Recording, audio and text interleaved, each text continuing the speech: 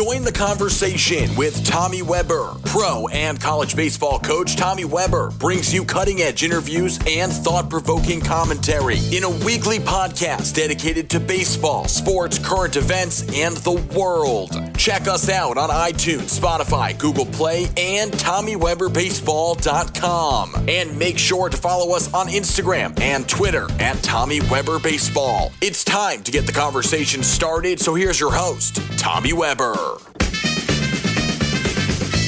From the Gotham Podcast Studio in the heart of downtown New York City, my hometown, the greatest city in the world. This is The Conversation. Welcome back, everyone, on a getting cold early December day as the Hot Stove League heats up a little bit. We're talking baseball today. We got a great guest. Before we get into that, I want to say that in all the years I've been involved in baseball, especially as a coach, a manager, in college, professional, Cape Cod, wherever it's been, I have never, ever left a game, ever, saying, you know what, man, I wish my guy threw harder today. Never. But I wish I had $1 for every time I said, man, we just couldn't throw strikes tonight. I wish we had better control and command. My guest must have read my mind a few years back and took that notion and ran with it. And he ran with it in a way that is rare today. It takes a lot to stand up for what you believe in.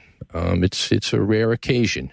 Usually we're group thinkers, and baseball is no exception. As a matter of fact, baseball is one of the biggest culprits. Baseball is famous for its groupthink. Once one guy says it and it works, everybody wants to copy it. And it's the degree to which those of us in the game have drunk the Kool-Aid that is alarming to me. It's not necessarily what people promulgate, but it's the dosage, the amount to which and the extent to which not only have they adopted certain ideologies, but they have adopted them to the exclusion of all others. And social media has helped to fuel that. The bullies are out in force. And if you buck the trend, you either get shouted down or you get labeled old school or the game has passed you by. And there's a million reasons that we can get into as to why that is, but it is that way. There's no doubt about it.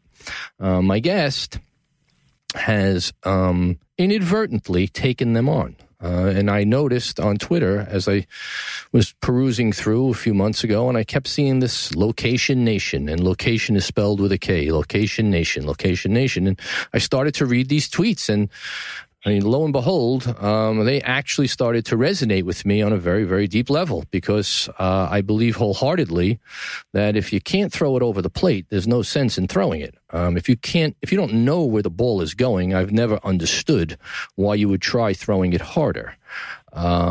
So I friended, I guess, what is it? I followed him on Twitter, and he followed me back, and we started to have a conversation. I sent him a private message, and I said, hey, you got to be on my podcast. So I am really, really thrilled today to have a guy who is setting a lot of people straight, and who's someone who you should be following. At Lokation Nation is his Twitter, and that is Dustin Pease. Dustin, how are you? Tommy, thanks for having me on, man. How's that? The crowd loves you, man. The crowd loves you. How are you doing today? Good. Having a good day. Just got back from the gym, a little daddy daycare action, and obviously get to talk some baseball with you now. So that's great. That's great. As I do with most guests, I'm fascinated with how we get to where we are, and how people like you get to where you are. So, for everyone's benefit, give us the chronology of events that gets you to early December 2018 basebay-wise.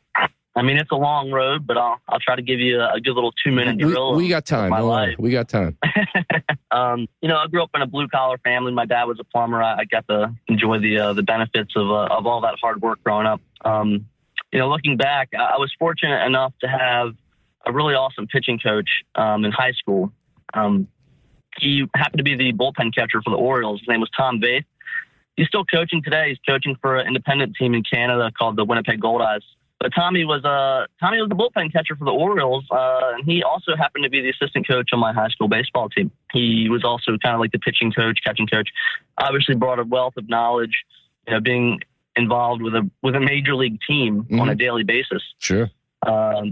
So the cool thing about working with Tommy was, a few times I was fortunate enough to be able to go in high school and into the clubhouse and just listen and hear and take in and be a sponge to a lot of the aspects of pitching that major league pitchers work on. Before all that happened, Tommy would always talk about the importance of pitching location as being the primary piece of pitching. And, that was something that kind of resonated with me because I was 5'4", 130 pounds. And the prospectus of my build didn't look good. And I wanted to play professional baseball. So, obviously I wanted to exhaust all other ways to dominate hitters that I felt would work. So I thought it was very intriguing that at the highest level of the game, the pinnacle of the game, pitchers weren't talking about how hard each of them were throwing. They weren't talking about how nasty their curveball was. They talked about, and this was me interpreting it in high school, they talked about where they threw their pitches, how they threw their pitches, when they threw their pitches in certain counts, if they could execute the pitch, the location, and how consistently they could do it. I found that to be very intriguing. So, it kind of coupled with the ideology that Tom presented to me initially. And, from that point forward, I realized I really wanted to be awesome at command. I really want to be able to be as accurate as I could. And I started to adopt that method through high school. Through high school, I had a very specific process that I kind of followed in high school. I happened to be sitting on my couch one day and watching a major league game, and the guy was struggling to throw strikes. I was like, I can go out in my yard right now and throw the ball in a timeless setting to the glove and just work on it. Just work on that action, you know? And it seems kind of logical, but that's kind of the process I kind of started doing. I started paying very close attention to how I went through that process and that system. And it really started to develop for me in high school. So from that point forward, I became very proficient in executing locations with 3 pitches. I started to pitch at a relevant speed of, upper 70s, low 80s. Fortunate enough to get a Division I scholarship at those speeds. I went on to become an All-American pitcher at a Division I university. I played 4 years there. Where'd you go to school? I went to Mount St. Mary's University in Maryland out of the Northeast Conference. I coached in the Northeast Conference for 15 years. Oh, my goodness. Where? I coached at Wagner I coached in the Northeast Conference for 22 years. I coached at Wagner College for 15 and at St. Francis for 7.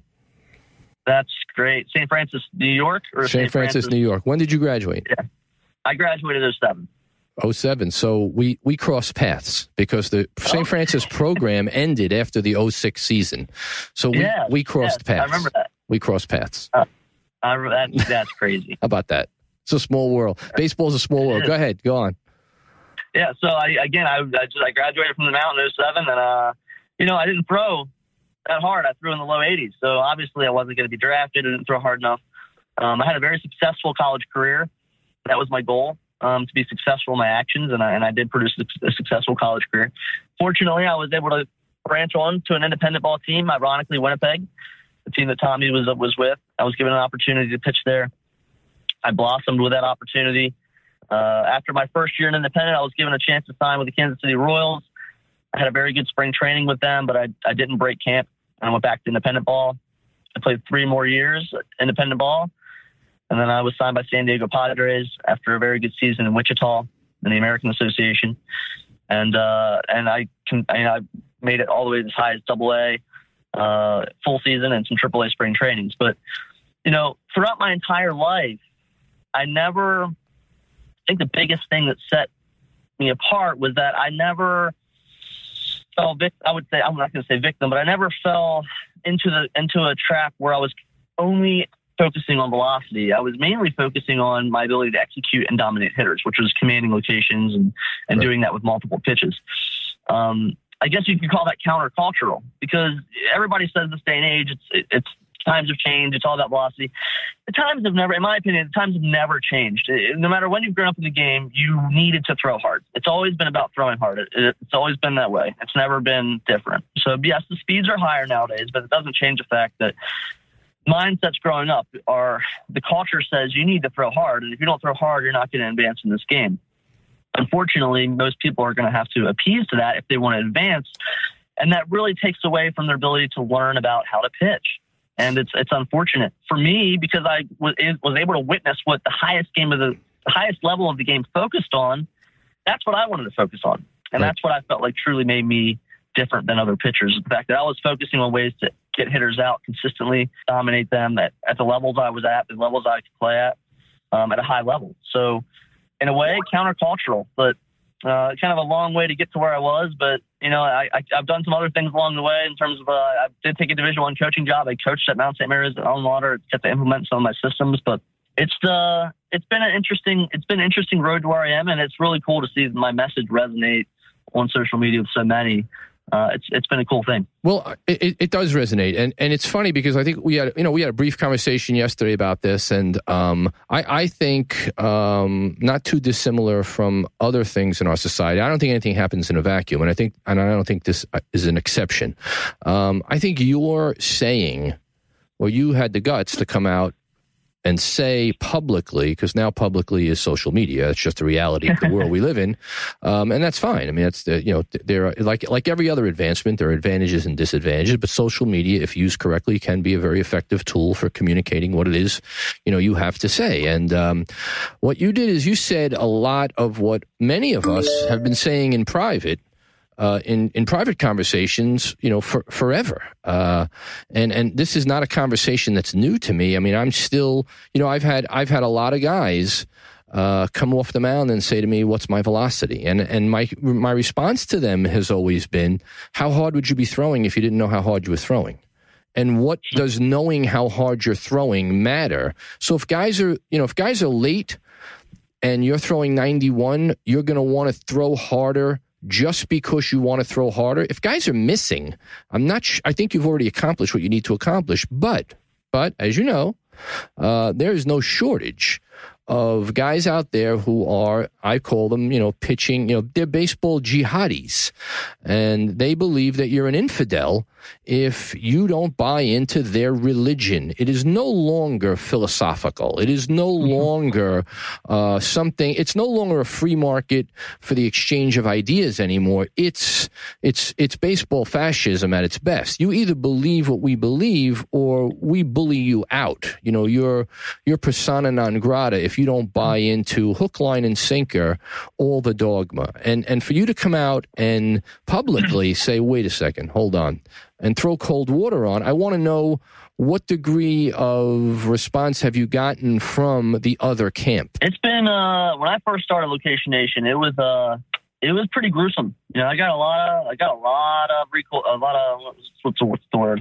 of negative feedback. I got a lot of it's called hate. It's called hate.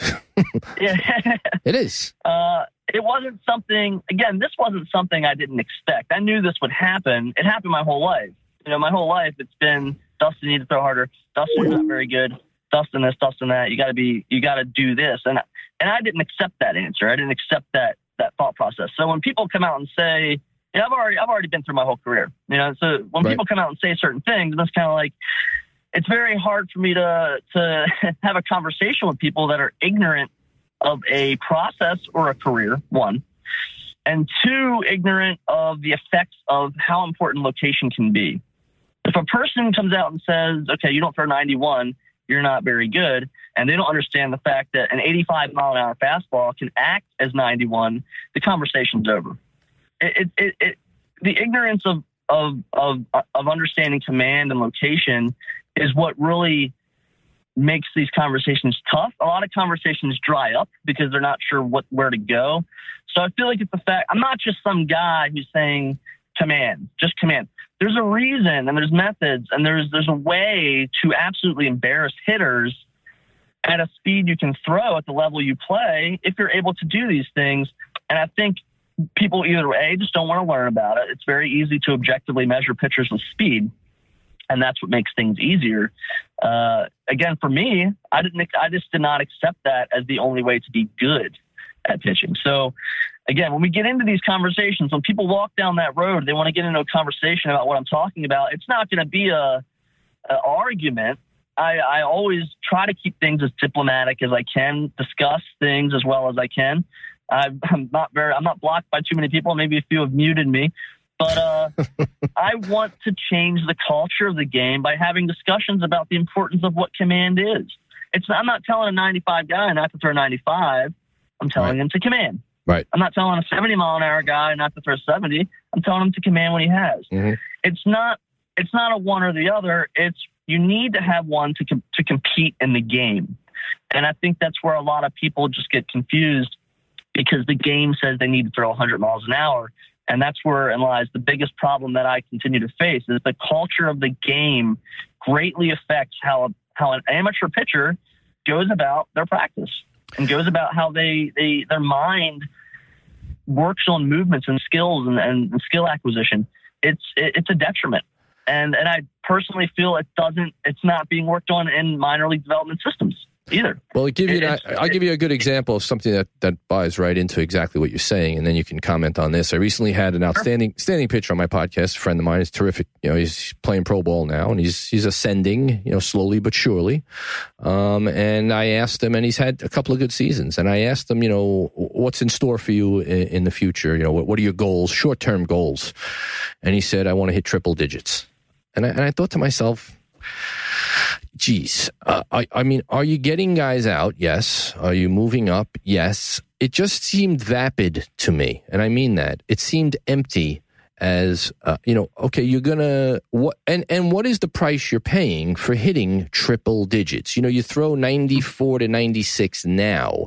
The last time I heard it's not like riding a ride at the amusement park. You have to be a certain height to get on the ride. If you're ascending, I don't know how that goal in and of itself is going to guarantee you anything other than probably. And I mean this, I'm not a physiologist, but I think a lot of guys are trying to throw above and outside of a capacity that they have, and everyone has a capacity.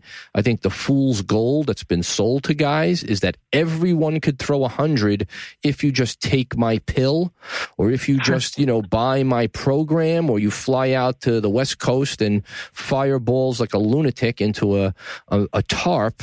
That is, everyone can do this when everyone can't. We all have capacities. We all have limitations. And one of the things I love about your philosophy is you're willing to work with what a guy has. I'd love for everybody to throw 97 miles an hour. I would. Of course, it's an advantage, but only if you know where the ball is going at 97. And if you don't know where it's going at 97, you better back off to 92 and make sure that at 92 you can control where that ball is going. Otherwise, you're not going to be effective and you're not going to last very long. Speak to that. Yeah. I mean, again, it kind of goes back to the whole idea of effective velocity. Like if you, let's say, and that's why I feel like 94 miles an hour is a really good baseline. If you throw 94 miles an hour, you can effectively throw 100 miles an hour. Right. I agree. And if a pitcher doesn't understand that, or if somebody's not willing to learn about effective velocity or go read Perry Husband's work, and these are all the provings of a lot of the theories I had or methods I had growing up. I didn't even know what effective velocity was. I just knew that the timing changed from an inside pitch to an outside pitch. Correct. You can go through innings at a time throwing fastballs and changing timing. Yep. So 94 is a good baseline. You don't need to objectively throw 100. Sure, Chapman does. He throws strikes, and that's great, and he's dominant. That's fantastic. But if he can command, great. If he can just control that, that's going to be great. There's no reason why a person throwing 94 can't be as effective as a Chapman if he can command what he has. So in terms of effort, so you're saying back it down a little bit, that's a huge proponent for what I do. Or what I try to push forward in this world of crazed effort, I'm going to say. I wouldn't say velocity is the problem. I would say maniacal. It seems like they've lost their mind. Maniacal is a good word. Yeah. I think the problem is effort. Velocity is the name for what things are. It's the idea. But what the biggest problem is, where people struggle to get, is that in the game of baseball, in a performance setting, in order to compete in the game, you need to abide by the rules of the game, which include a strike zone, a rectangular strike zone box. Right. And you need to work in the confines of that in order to compete, whether that means you're giving up 10 home runs, getting taken out, right, or getting through the inning. Walks do not further the game. It makes the game longer. If you can't compete in the confines of the rule book, then we're struggling. Correct. So my issues are with effort, and it goes with you might have seen this video, and any skill you learn in life, you want to learn the idea of why you're moving. I think that's a lot of problems. So many people are working on the biomechanics and they're trying to do this and do that and move a certain way. And that's great that you look sexy. But if you don't understand the reason that your movement is to execute a pitch, and that's the focus, it's the main deliberate task of why you're moving as a pitcher, you're going to struggle to command. So reworking and reshaping that mindset is something I'm passionate about. It's an aha moment for many. And, I think some people just need to realize they're going to throw a certain speed. If they get off their couch right now and go out and throw a bullpen, they're going to throw a certain speed. Maybe it's 80. They don't have to throw as hard as they can. Your body's going to throw a speed.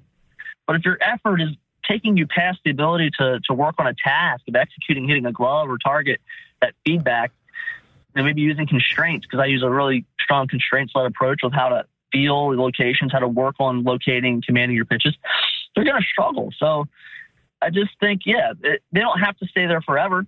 You don't have to throw slow forever. It's more of an understanding of why you're moving, how you're moving.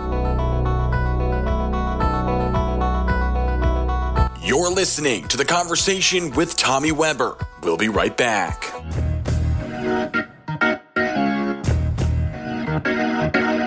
This episode of The Conversation with Tommy Weber is brought to you by formomalz.com. Join the fight against Alzheimer's and support our good friends Hunter and Braden Bishop as they bring awareness to a struggle that many families face through their charity, For Mom. Make sure to follow them on Twitter at #ForMom.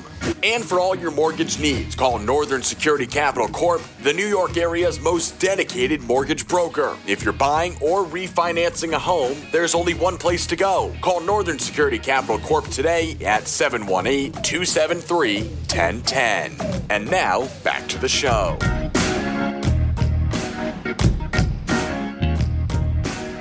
This all resonates so much, man. I want to go at this from a little different angle, and I equate this to when we work with hitters. And I've got a hitter in a cage, and he's, swinging, obviously, because it's the same. Hitting and pitching now become the same thing. Try to hit it as far as you possibly can. And that's all. That's wonderful. It's great. For an arcade, it's great. But also, I believe there's a method to that madness. And here's what it is. I study music. And when somebody tries to play a piece really fast, it's going to mask all of the blemishes. People are going to hear the speed and think it's impressive, but someone who knows music hears all the notes you're missing. Yeah. When you slow it down, that piece becomes very difficult to play and execute, because now every movement, every sound is heard and magnified. And the way you want to learn a piece of music, just like you learn the alphabet and arithmetic and everything else you've learned in your life, is slowly broken down to its most basic components and then build up the speed and the tempo. What we're doing is actually counterintuitive and counter development. We're trying to throw as fast as we can, as early as we can, and then somehow we'll worry about where it's going at a later date. And I don't know how, I don't know how we've gotten here. Well, I do, because these guys are all bullies and they're Nazis. We've been bullied into thinking that this is the only way to do it now. And I have to say this too. Another fallacy is that somehow, and baseball does this very effectively because it's so important to so many people, baseball sort of invented this mentality. Golf has been doing this for 75 years. Ben Hogan studied the golf swing 75 years ago, 80 years ago. Golf is so far ahead of baseball when it comes to any of this mechanical stuff that they should just take all the golf research, replace it with baseball lingo, and you'd have the same exact thing. You wouldn't have to do all this work. So the inference that this is anything new is another way that they hook people. Man, this is brand new. It's like when I take we in the Cape, we go to Fenway Park every year for a workout, and my hitters see the Ted Williams chair because, my players think that power was invented 3 years ago. Guys started hitting the ball far like 3 or 4 years ago. And I say, you see that chair out there? That's Ted Williams. He played in the 30s. Nobody's hit that chair since. He played in the 30s.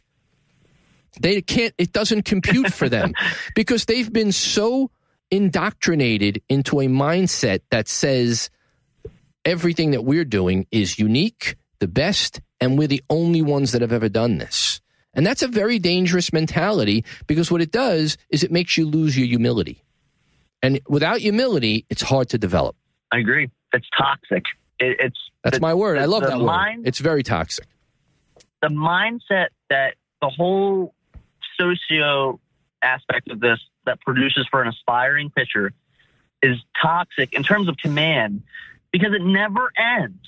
It never ends at any point until you make it to the big leagues. At that point, they will not say a word to you about your velocity. It's always going to come down to execution. Right. And it's always going to come down to execution for a team or an entity that's trying to win the game. So, and that's why that's another beef I have with minor league baseball, is that these are not games that are trying to be won. It's a developmental system, but that is a problem for a pitcher's mindset.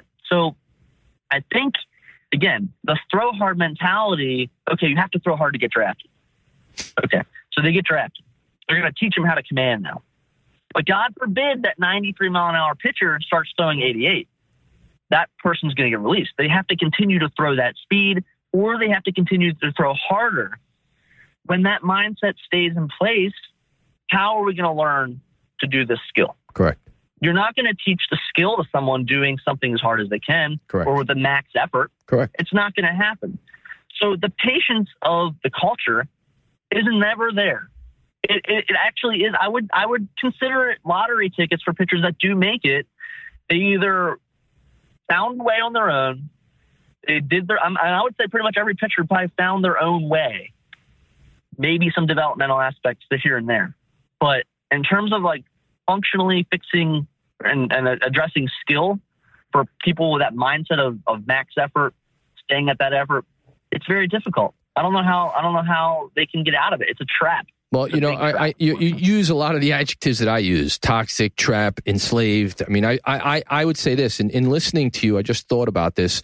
You know, pitchers, I think pitchers are lost. I think pitchers are less focused and have less direction than they ever did, because when it's all said and done, a lot of pitchers at very high levels, I'm not talking about high school kids here, I'm talking about elite college players and early professional baseball players. It's like the hitters. I have hitters who think the only positive outcome is 373 feet, one bounce off the left center field wall at a certain trajectory. Otherwise, it's a failure. And I try to impress upon my hitters, guys, a 22 hopper that goes through between the shortstop and the second base and the third baseman is a hit. Hits are hard to come by. Any way you can get a hit, we'll take. Every hit is great. Yet they're not embracing that anymore, because they're told, like pitchers, if you don't hit it far, it's not valid. And like pitchers, if you don't throw it really hard, and if you do throw it hard and you throw it off the backstop, that's okay. They are. Because that's going to help you get advanced, right? Right. And I think you touched on something as well. When you start to diminish the value of winning, that is a very dangerous road to go down, because it becomes, I say, now it's about performance, not about winning. We have now developed literally a generation of auditioners. It's a constant audition. It's not a game. Travel ball, nobody cares if they win. First of all, I never understood the premise of travel ball, where if I live across the street from you, I have to go to Atlanta to play you in a game. I'll never get my arms around that. But the reality is, that's all about, baseball has been commoditized. It's a commodity. I take my 93 and I sell it. So I trade it for a position on the high school team, a position in college, getting a scholarship. People should realize there aren't any scholarships available in reality anyway in college baseball. 11.7 with 35 guys on the team. Do that math. Or, it's a commodity. I'm going to trade for a professional contract. But, to coin a phrase, there's no there. It's not substantive. It's not enduring. It's not what's going to carry you to a major league career. And I think it's like a sugar rush. It feels good in the instant, and then you crash again, and you feel, okay, now what's next? I got to throw 90. I guess now I got to throw 98, and then I got to throw 114. Right. It never ends. Again, I actually did a blog on this a while back. Players trap themselves. let's say you don't, it was like a more intricate way I put it, but let's say you throw 90 and you get your Division I scholarship, but then you suck in college. Okay, now you have to throw 98 to get drafted. Unless you were really good at 90, then you can get drafted at 90. You know what I'm saying? Right. So like, you can be really good at what you have and be drafted at a lower speed. If you suck at what you have, 90 is not bad. If you can command 3 pitches at 90, then you're going to get drafted. But if you suck at 90 and you graduate and you have really bad numbers and you're not very good, you now need to throw 96 if you want to get drafted. And here's a question for all the velocity Nazis. Here's a good question for them. How do you know how hard a guy would throw as he developed, grew, and aged without doing any of this craziness? He'd have to, let's face it, as you get bigger, as your machine gets bigger, and as you grow, you're going to throw a little harder to some degree. How do you know that all of this effort to try to throw 98 is a waste of time because you're going to throw 96 anyway? I watch it. I give lessons for a living. I watch it happen. We do the same. We do mechanics. We work on things. We get guys in good movement. We get them in good patterns. And I can't attribute a pattern alone for a 6 mile an hour jump. You're growing. Right. You're getting strong. You're just growing. Right. You're putting on your man weight and all that other stuff, right? And we discussed this yesterday. I think this is a salient point too. It's this proliferation of the development of the body as a replacement for the development of a skill. And I wrote a blog years ago and I said there are no fungos in the weight room for a reason. You don't get better at baseball by being bigger and stronger. You get better at baseball like you do get better at the guitar by playing more. The worst kept secret in the world is that all the players come from warm weather places. Why? They play more. They're not in the gym more. So you'd be better off working on your craft. And when you get to a certain level with your craft, then if you want to increase your strength marginally, then you can. But I have a lot of guys who come back, guys struggle with hitting, and the first thing they do is go in the weight room. Well, how do you think that's going to make you a better hitter by going in the weight room? And it's the same thing with pitching. I agree. It's I personally feel if you want to be the best at what you're doing, you need to do that action. Right. The weight room is more of a complementative maintenance type thing. Yes. Obviously, if you are a good athlete, if you're good at your performance, if you're good at your action, you're good at your skill, that's fantastic. That's outstanding. Then the weight room becomes something that could potentially complement what you're doing. Similar to velocity with command. If you can command what you have, velocity is going to complement your ability to have that skill. And that just seems to be, not crazy, because I definitely think it resonates with people. But I think, you're right. It's the culture. It's you got to get in the weight room. We got all these strength and conditioning coaches, and there are some really, really good strength and conditioning coaches. They're great. Absolutely acknowledge the fact that a 400-pound squat doesn't make you locate it on the corner. They're going to tell you that's the two separate actions, two completely separate mindsets. Right. I mean, how many more skinny that understand that, but there are others who are crazy. How many more skinny kids from the Dominican Republic who come up and turn the baseball world on their ear do we need to see to convince us that perhaps it's really about developing the skill first and the body second? Because when you're 19, it takes you basically an off season to develop your body, but it takes you a lifetime to develop the skills. And what we're creating now is guys who play what I call by accident. They pitch by accident. They hit by accident. They've got all this information, but they really haven't perfected the skill such that they're hoping they throw a strike. They're hoping they locate. They're hoping they make contact at the plate. Dustin, before we carry, I want to make sure everybody knows where to get you. Also, fabulous book, Location Nation's Guide to Commanding Location. That's if you can say that 3 times fast, you're good. Location Nation's Guide to Commanding Location. You can get it on your website, which is lokationnation.com. And that's location spelled Lokation Nation, Nation.com, lokationnation.com. It is just what it says it is. It is a guide. I strongly urge anybody that listens, you got a kid, you got a team, make it part of your resources, because this is cutting edge stuff, even though this is as old as the game itself. Unfortunately, it's sort of now become cutting edge because there is so little of it being taught and being emphasized. Dustin? I agree. I mean, yeah, I kind of tell us about the book. Tell us about the book. Yeah. Talk a little bit about it. Sure. So, the book just kind of came as part of like the whole idea and the whole mission of changing the culture of the game. My process of how I went through it, but more, it's not just me. I've done ample research on brain function, motor pattern, skill acquisition, how our brain processes movement and tasks.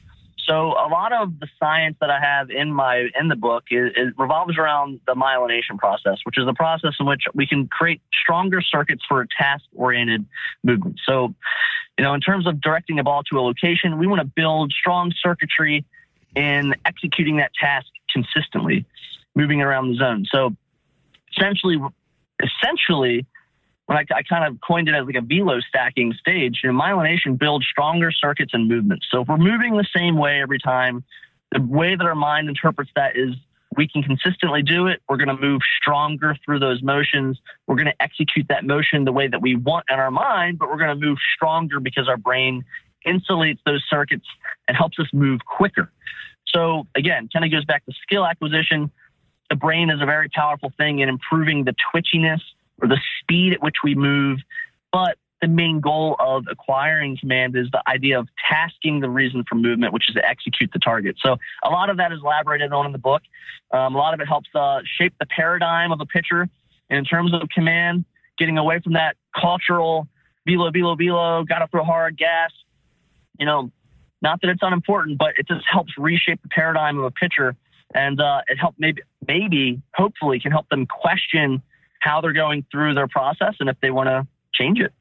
That's awesome. So without giving anything away, too much away, because I want you to get paid for everything, and I want you to promote your book and your stuff. And I think people again should follow you and interact with you and listen to what you have to say. Your average, if you had. You had 20 minutes with a 14-year-old kid who was, of average size and average ability, as 99 and 9/10% of the kids are. Newsflash. Most kids are ordinary, thank God. What do you, if you had like one or two things that you would say to a kid to do, throughout a winter, let's say, that might help him become a better thrower, pitcher, command guy? Thrower or pitcher? I think we want pitcher. I don't. You know what? No, I want pitcher. Okay. Okay. And touche. Very good. Got to keep me on my toes. Yeah. I like that. Pitcher. Basically anybody I work with in general. I'm always. This might sound super cliche, but ironically, week to week, I work with guys, and I'll ask them the same thing every time I see them, because this is truly what helps them. Which helps shape how they interpret the world of pitching, or how they interpret what they see as successful pitching. I'll simply tell them pitching is all about location. Pitching is all about location. And week to week, I'll ask them, what is pitching about? And they'll either have to think about it, which is strange, because it's just I'm constantly reaffirming it week to week. But the more they start saying it, the more they're going to understand that they need to be directing their attention to that goal. Right. And which most pitchers do not do, or kids in general. They think effort, they think hard. Right, so reshaping that simple sentence, pitching is about location, pitching is all about location, that's going to help them execute the task better in terms of command. In terms of doing like a drill, I get this a lot. But again, the attentional focus to hitting and executing the target is really important. So I would say the absolute best way would be to throw to a catcher, not to even a little target net, not to a net, just blank net, right. Throwing to a catcher that is down. It could be flat ground, it could be 60 feet, and maneuvering that catcher around the zone. And this helps you kind of find and feel how and where you're letting go. And again, it gets a little bit more advanced in this station, but in the way that I kind of help guys with acquiring the skill, I add quite a few constraints through the course of throws that can help them find how they're letting go, where they're letting go, and if the consistency and where they're throwing the ball. And much of what I do is very constraint-led in terms of command. So, and a lot of it is definitely at 60 feet, 6 inches, because this is where we're going to be performing at. So lots of throwing from 60 feet 6, and the mindset that pitching is all about location. You're going to move how you move. You're going to throw the speed you throw. Right. So have the mindset. Excellent. Great stuff. Again, Dustin Pease, Lokation Nation. Check him out. Before we let you go, and you're great, man. I knew this was, after speaking to you for 5 minutes yesterday, I knew you'd be great, and you are. You're going to be, you have an open invitation anytime you want. I would love to have you on again. Just jot some thoughts down. Anytime, you have an idea, please just, text me or whatever, call me and say, hey, I want to do a podcast or whatever. Sure. I mean, you have an open invite. You really are somebody I think that people need to hear from. And I'm going to say this, and I say with all due respect, it doesn't mean that I have become a Dustin Pease apostle, but even if you are not in lockstep with everything that Dustin says, it's the fact that Dustin is saying something and promoting something that is so 100% diametrically opposed to so much of what's out there today, that in and of itself lends credibility to what he's saying, and it makes him somebody that you should want to hear from, because that is how you learn. Otherwise, you're indoctrinated. I teach at St. John's, and I really believe that education needs to be revamped, and it needs to become more what it used to be, which was the free market for the exchange of all ideas, not just one idea. And whenever something is only one idea, nothing good comes from that. I'm sorry. So before I let you go, I want to play a game that everybody's played that's been a guest. We call it Quick Pitch, which I'm sure you did at Mount St. Mary's because you guys always cheated anyway against us. That's why you beat us. Anyway, do you remember a fight at Mount St. Mary's? What kind of fight? Were you there at the fight that really cold day? It was like the first weekend. Was it like a brawl? It was like a brawl. We wound up in your dugout. It was like there was a brawl when I was a freshman at St. Francis. Mount. It was against Long Island, though. It wasn't against St. Francis. All right, good. So good. All right. That was me anyway. No, but naturally, upstate team. Anyway, so we call it Quick Pitch, and I'm going to say a few things. So you're going to be whatever comes to your mind. Feel free to say. It's usually a lot of fun. All right, you ready? Sure. You ready? Okay. You got your rosin bag? Do you do J bands? You're all loose. I love that. 19-year-old kid, it's 95 degrees, takes him 45 minutes to be able to toss a ball. No, I'm sorry, but I digress. I digress. And everybody hurts their arm. Okay. Okay, you ready? Favorite food? Yes, I'm ready. Favorite food? Pizza. Good man. Favorite sound? Ooh, this might not make a lot of sense, but the crack of the bat. I get that a lot. You're not alone. What is if you had one movie to watch right now, what would it be? Ooh. You know what? I would watch Mighty Ducks too. There you go. All right. What's the last show you binge watched? Walking Dead. That's I get that a lot. I get Walking Dead a lot. Game of Thrones. I was sucked in, hook, line, and sinker. Game of Thrones. I get a lot. So if you had 3 dinner guests, no longer alive, not related to you, who would they be? No longer alive? No longer alive. They have to be dead. Okay. Let's go with... That's a tough one. Yeah, that's why I ask you. Yeah. I'm thinking of, you said relatives too? Or no relatives. No relatives. It could be anybody.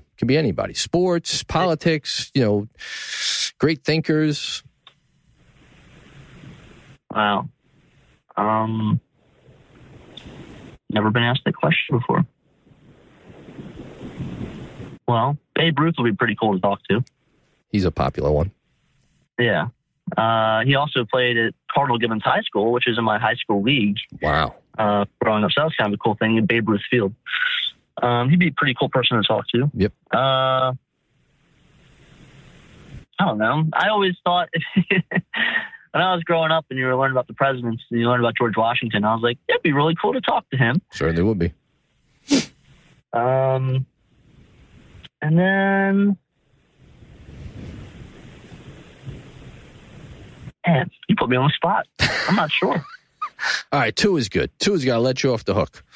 I'm still waiting for somebody to say something like crazy. You never know what somebody's going to say. But lastly, this is a great question, and I love people's responses. What gets you out of bed in the morning?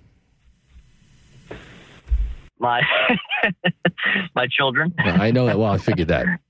But what motivates you? What motivates you to take on the day? You know what? Baseball. You know that my passion.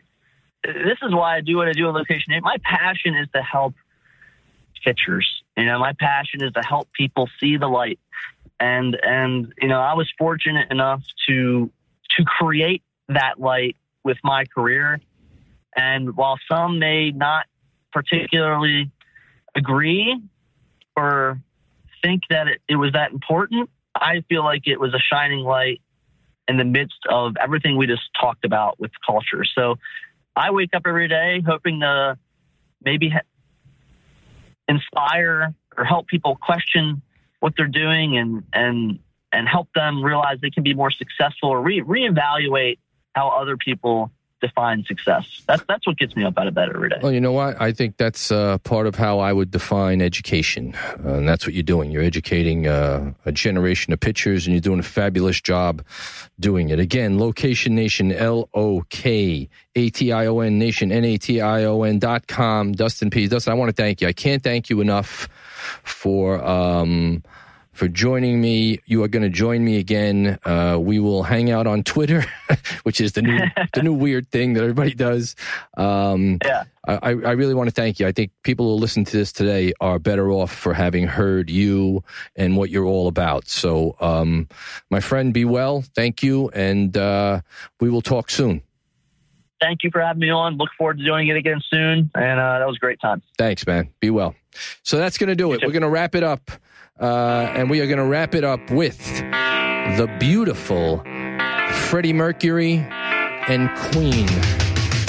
Thanks, everyone. We'll see you real soon.